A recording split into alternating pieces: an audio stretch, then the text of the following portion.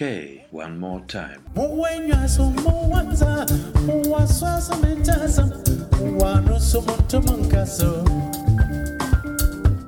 it one of your favorites? I do like this tune. I really, really do like it. I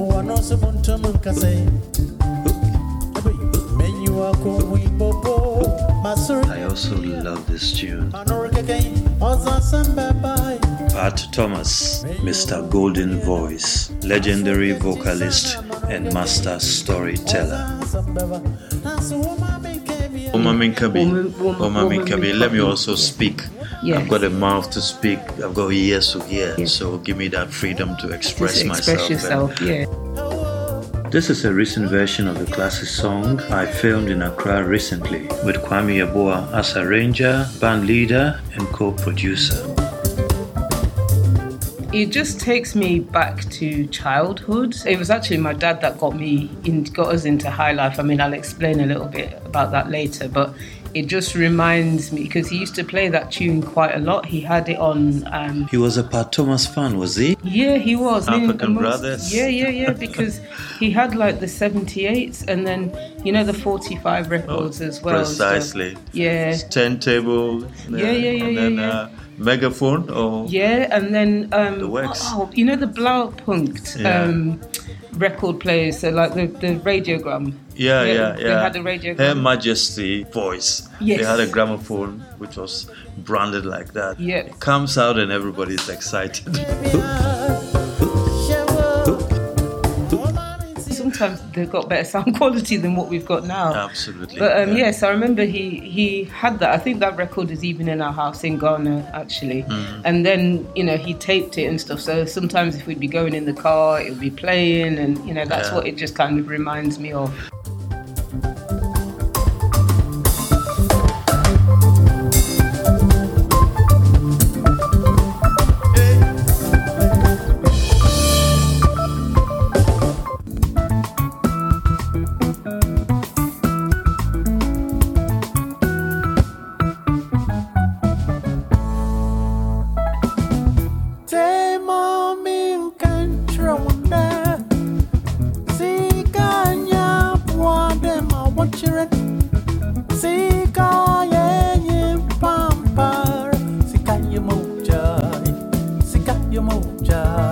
Sika Yemoja, another classic Highlife song by Pat Thomas. I'm sure you love this too. Again, sort of like childhood memories and everything. And then I discovered it again because he'd been performing in Amsterdam. Yeah. And, like with his other band called the Kwashibu Area Band. Yeah, led by Kwame Yeboah.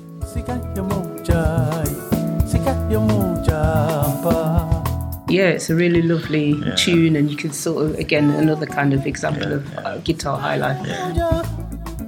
I grew up in Nottingham. In the UK? Yeah, in the UK, East Midlands. Yeah. I grew up, spent most of my life there until I came down to London as a student when I was 19. So, but yeah, we Ghanaian parents. Ghanaian parents, Ashanti, Konungo, Masa. Yeah. Okay.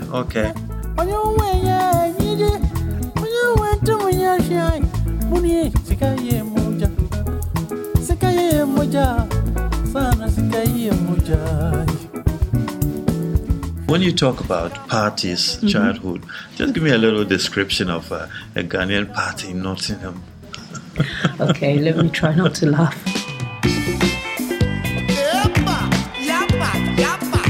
Highlife stars. That's coming or not?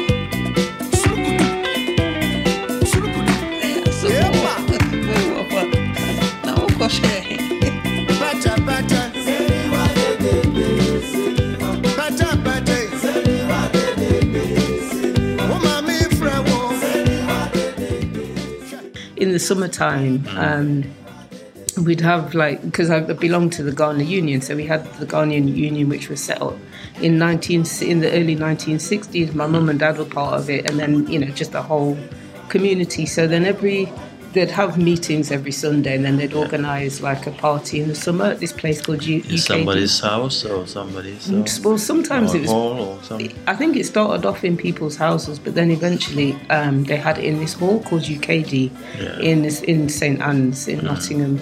So yeah, we'd be there, and obviously there'd be loads of food, there'd be loads of drinks, and people get a little bit too drunk, you know. A little bit. And sometimes it might not be just like, a little bit. Yeah, just, you know, like a pétiché, drinking more of it, and that's 95% alcohol, but we move.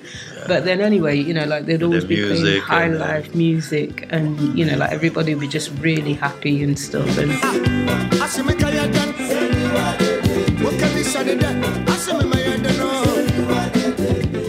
then occasionally there will be a few arguments and fights. Yeah. I mean, I remember one, I think it was 1984, and I remember, like, you know, a chair being thrown at somebody. That's like, wow. Yeah. But no, I mean, you know, obviously it just kind of like reinforces. Highlife, it kind of brings people together as well, and they remind themselves what they've left behind in Ghana, and then what they've brought here. So you've got that sense of community, and then obviously, I mean, as we know, because like you know, music is very much a part of our culture. Yeah. It's telling our stories.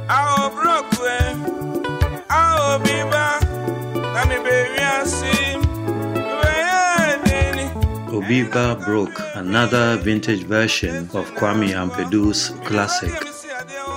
A promising young man is literally drowning with his dreams. A tearjerker at parties, if ever there was one. This is powerful prose delivered with proverbial finesse.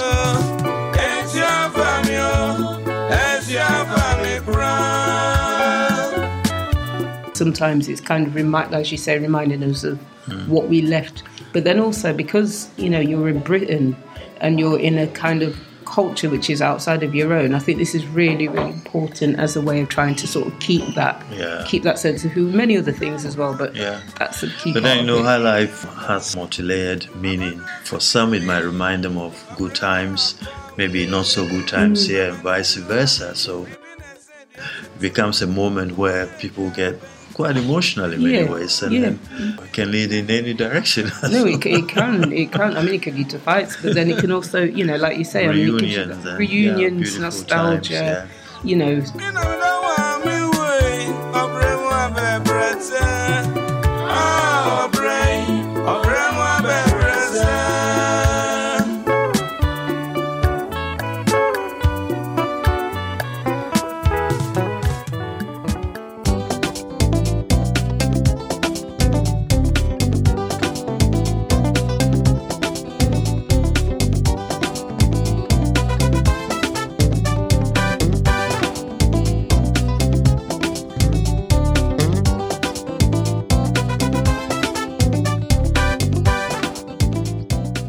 Again, I remember one time my mum discovered all these records from the 50s, and I think E.T. Mensah was one of them. Yeah. And King of Highlife. Yeah. So she decided to have a 50s night, you know. Oh, wow. So like at that time, you know, she was a kid at school and everything, but you know, those Highlife tunes were coming out around the time of independence. Yeah. So we had the 50s night with all the, you know, with the people from Nottingham, with the Ghanaian community who were just sort of a similar age at that time. So yeah.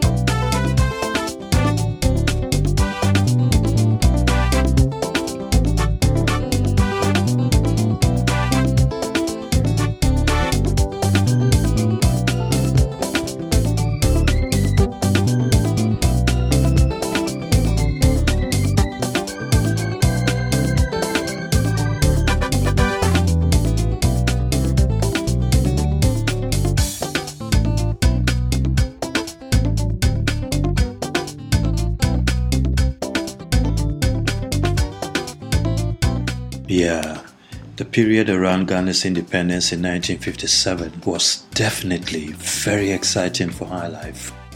Highlife was officially adopted as the music of the new nation, and it expressed the optimism of the times. Brisk upbeat drums, flashy horns, and cheerful vocals. not forgetting the sweet rhythms.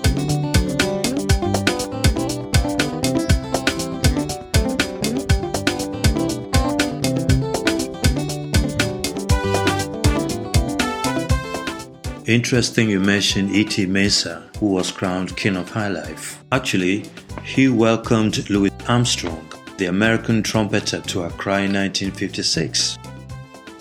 Mike Egan, the legendary broadcaster, had a very interesting story to tell.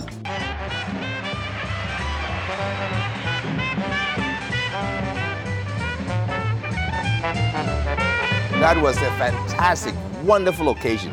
I had been involved with jazz music. In fact, I was on radio for some time and I did programs on jazz music. And when Louis Armstrong was coming to Ghana, I needed to be at the airport to welcome Louis Armstrong. So I managed to travel all the way from Takoradi, which is about 147 miles from Accra, to Accra. Went to the airport and we stood there for some time. When the plane touched down, many of the Ghanaian bands, led by E.T. Mensah, who was crowned the King of Highlife, was at the airport to welcome Louis Armstrong. Then he started playing, "All for you, E.T., all for you. I dey wait to you, Papa. I dey wait to you, Mommy. I dey wait to you, Papa, oh, all for you." Louis Armstrong came out of the gangway, heard the music, did that, went back to the plane, brought his trumpet, and he joined and he fitted in so beautifully as if he's been playing Highlife all his time. And he took a solo and everybody went, wow. We are going to have the centenary of Highlife very soon. Yeah, it's amazing. Yes. One of the originators said, there's nothing that has happened in the world that has not been told in a Highlife. So, I mean, I think that's just amazing, because I was saying to you earlier on and stuff, but I did actually hear some Highlife from 1928. It was Yawan Ponsa, and they've done so many different versions of that song. Yeah. You know, right from, I can't remember who was it that did it then? Kwame Asare, the originator, 28, He recorded the first Highlife song on vinyl in London. Oh, really? Okay. 1928. That's, the departure for that musical genre. Okay. There were all types of music before, but Highlife on a guitar. Yeah. The acoustic, the voice telling the story in tree or fancy. It's a beautiful song. In a lot of ways, it kind of relates to what I research as an autobiographer. The song, which is literally Highlife's DNA, praises the beauty of a woman, Yawan Ponsa. I love this instrumental version by Linguist, a leading Ghanaian guitarist.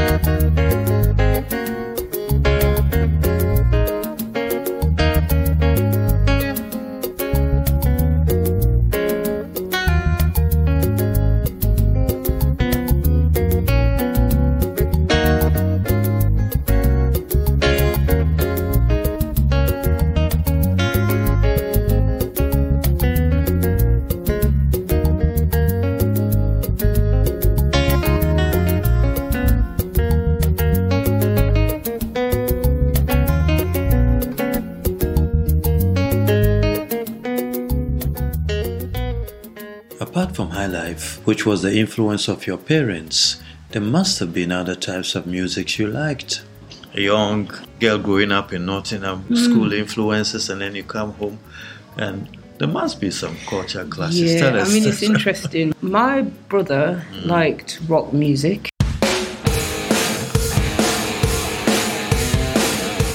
Jimi Hendrix, he liked Black Sabbath, he liked that kind of stuff. Oh, really? Okay. Yeah, so he liked that. Hendrix and psychedelic rock. Yeah. And then Santana. I'm not so sure about that one. Hawkwind, because he went to go and see Hawkwind a few years ago. My sister liked Lovers Rock.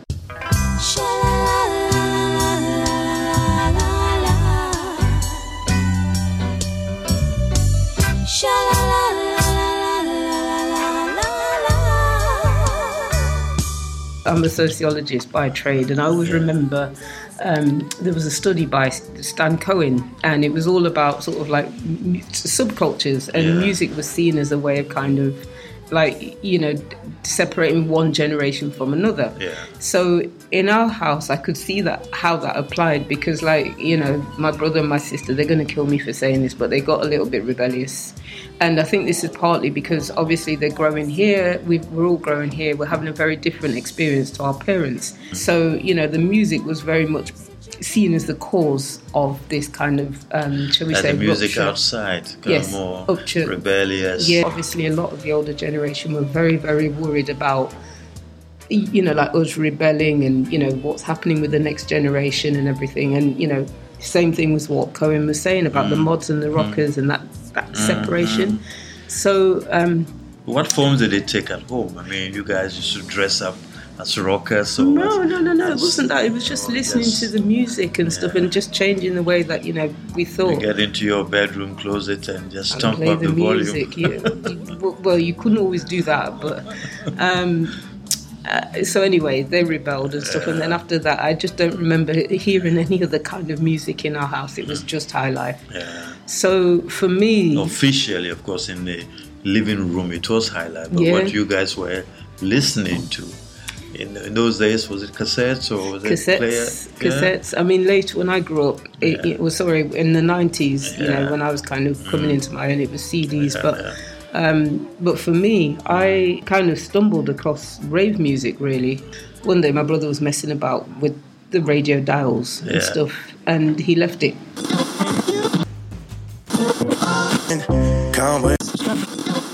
About to leave. And, you know, like there was this rave music, and I always remember, I was just like, this music hit. It hit you.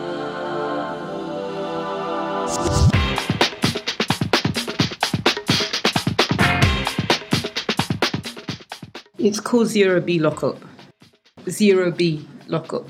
Oh, yeah, and it was a rave tune. Can you remember who it was? Or? No, it's just called Zero B, and then the tune is called Lockup. Oh, okay. Yeah. But who played it? Who recorded it? Do you know? No, it was on an illegal radio station because my brother left it on. Oh, okay. He was messing about with the dials and he left it on an illegal radio station. So I left it. I mean, I started listening to those radio stations and stuff, and then obviously because my room was it pirate stations? Or? Yeah. Oh yeah. Okay. Yeah. I get you now. It was. And the thing is, it's just like later on down the line, I found out where these pirates tubes, because my cousin used to be a DJ on one of these pirate stations. Guys. Yeah. DBC was a popular black pirate station in London at that time, but not in a master, but we had a few. We had a few. I mean, and they were all centred around sort of like this part of Nottingham called Hyson Green, and I'm very sure that this is where this one came from. Yeah. So yeah, from then on, I just started listening to that, and I just absolutely loved rave music.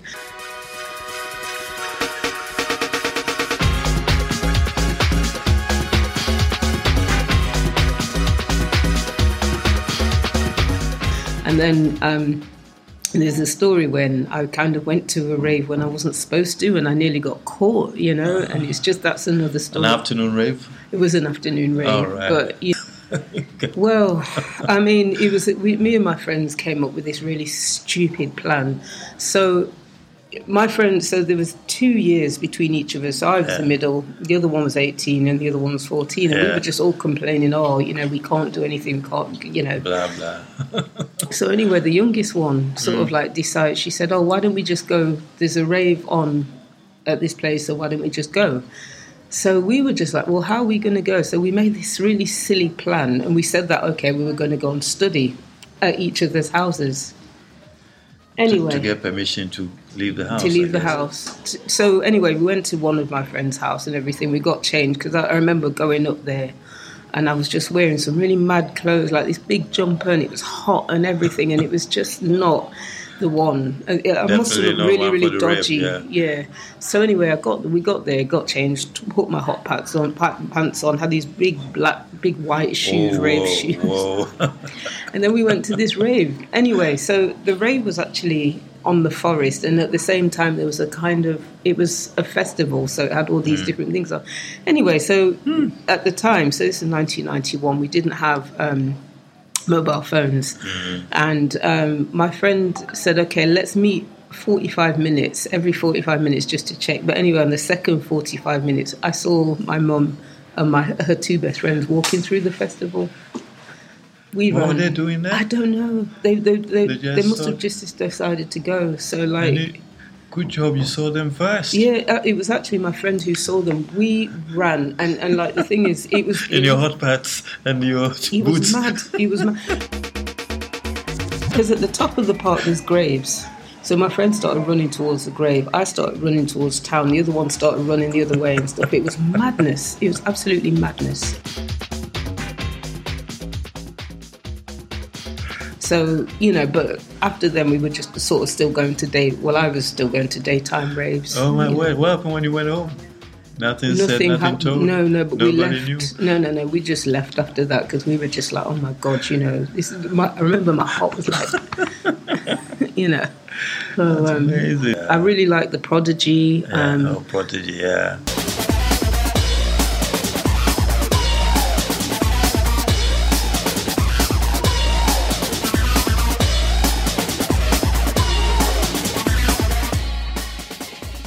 I like DJ. I like quite a lot of DJ Slipmatt stuff. I like Prodigy. DJ Was Vibes. that the group with the guy with the what was it? A horn or something growing out of his head? Yeah, and then he did Firestarter. That was in '96. But I did a really rude one. I want to slap you or something. Slap you. Yeah, that was a bit. Not quite my. A bit far out. Yeah. I liked, Slipmatt. I like DJ Vibes because there's a particular tune by DJ Vibe that I absolutely. This is when Rave kind of like was crossing into jungle. It's called "Sing It Loud." Yeah.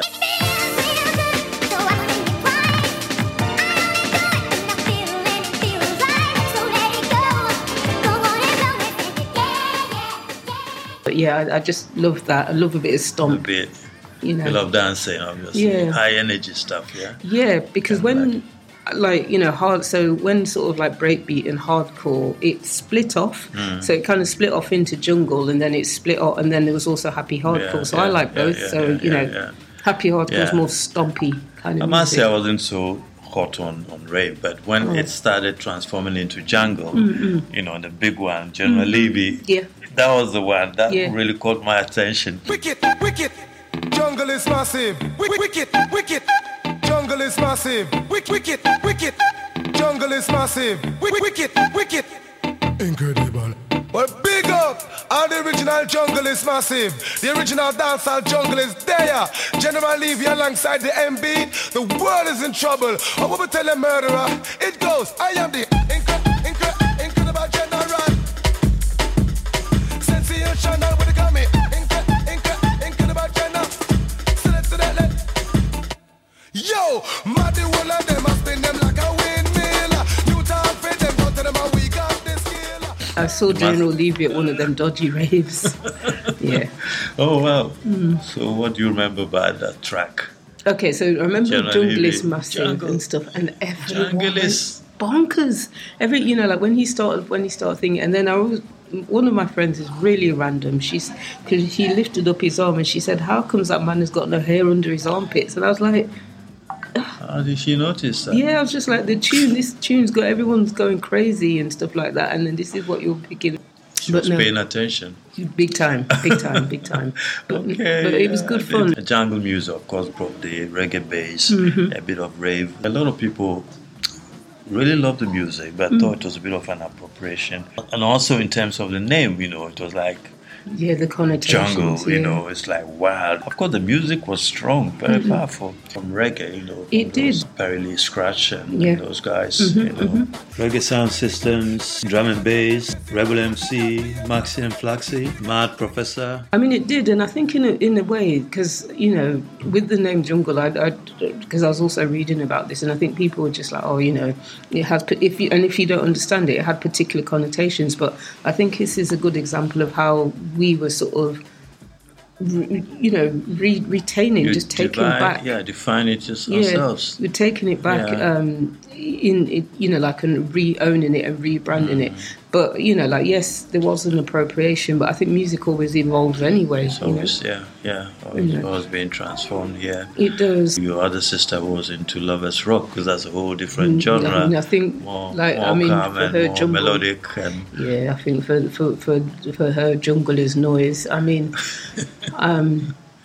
my older brother, he was also into dub as well, so a lot of the tunes from jungle came into dub and everything. So recently there was a very interesting video on YouTube which I sent it, the story of jungle, but I'll save it, I'll send it to you and that.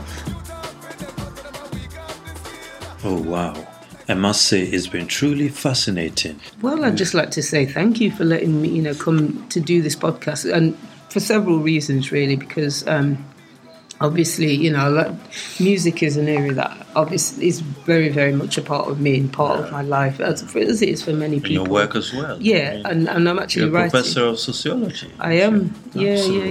So I am. So, I'm actually writing a paper on, my experience in the rave culture. So a lot of what we've talked about here really feeds into that. Yeah. And now it's forcing me that I have to finish it and get it published. So, so thank you. And also it's been lovely to meet you, just to find out that there's Kwarteng Owusu Kwarteng. Absolutely. And also that I've read your work through, I had no idea that it was you. So thank you very, very much for allowing me. Yeah. I just didn't even make the connection. But thank you so much for allowing me to come and, to talk about things that I'm really passionate about and that feed into my work. Sure. It's been great, and I can't wait for the next episode. Lots to explore. Fela Kuti's invention of Afrobeat in Ghana, and the global impact of Afrobeats, happy hardcore, and more. Professor Owusu, thank you.